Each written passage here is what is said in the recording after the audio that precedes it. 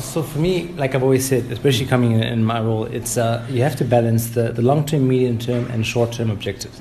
And of course, the short-term is what? It's to win. And you look at the trophies that were on offer. MTH and Nedbank, we didn't win them. So it's fair to say that no one's happy about that. And we'd like to be winning trophies. So of course, coming off a 7-year drought, we didn't want to lose in the first round at Nedbank. So of course, when a new coach does come in, they themselves have to refocus to what the structure is, find that there's many elements that come into it. So I think it's been a bit of a tough season, and as we go forward, like now, if you look now, we are up in Nedbank and we have a chance just to do as best that we can in the league.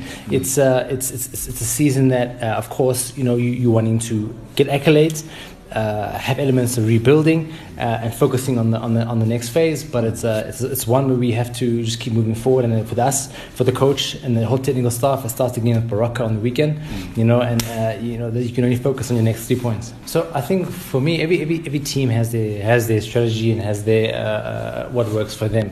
Firstly, I just want to say also with the fact that we have our rivals from Pretoria who are doing well.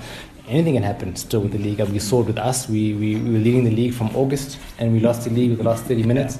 So with that, in terms of just the game being magical itself, you never know what can happen, come end of the season. And we can talk about that at the end. But I do think that there's just many. It's been 7 years of lessons that have to be learned, and I think it's more of a case of, instead of me saying what was wrong, more of a case of saying what do we need to do going forward. And I think that's just us as you put Soweto Giants, just recalibrating and coming back to our culture, whether in terms of how do we operate, our ways of processes, elements like our recruitment, our youth, what are our supporters feeling. That's just things that we as a club need to focus on. And when we focus on who you are and what you do best, then the outcomes are always favorable and things will go the way that you know them to go. So I think for us, it's about us getting back to our culture on and off the field. It's about us winning in a certain way and just doing all we can to be true to what the real Amakhosi brand is. Who would have thought that in a season of this magnitude you have something like COVID-19? COVID-19, which ended up having not just your head coach but your assistant coaches and all members of management and players all being gone. So I think the working relationship, in December when Coach Arthur and Dylan had to step in and help when the coach was aware of COVID. They gave their best, they did well, and I think when they had a great camp also in Cape Town. When they came back now, the coach came back, and has been hitting the ground running. And of course, for me, it's about not just technical staff. For us, it's about technical staff, players, and backroom staff.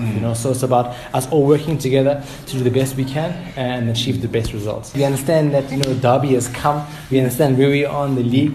Massive game. It's a massive game for our culture. It's a massive game for our pride. It's a massive game also in terms of the title race. So I think at this moment in time, it has a lot to offer. It's a very exciting time for the derby to take place. Of course, we want to see Soweto on the map. Now we're from Soweto and we want it to be number one. So we, of course, that product and that game is very crucial to us. But of course, because of the gap right now of points, people might say our opponents from Pretoria are running away with it.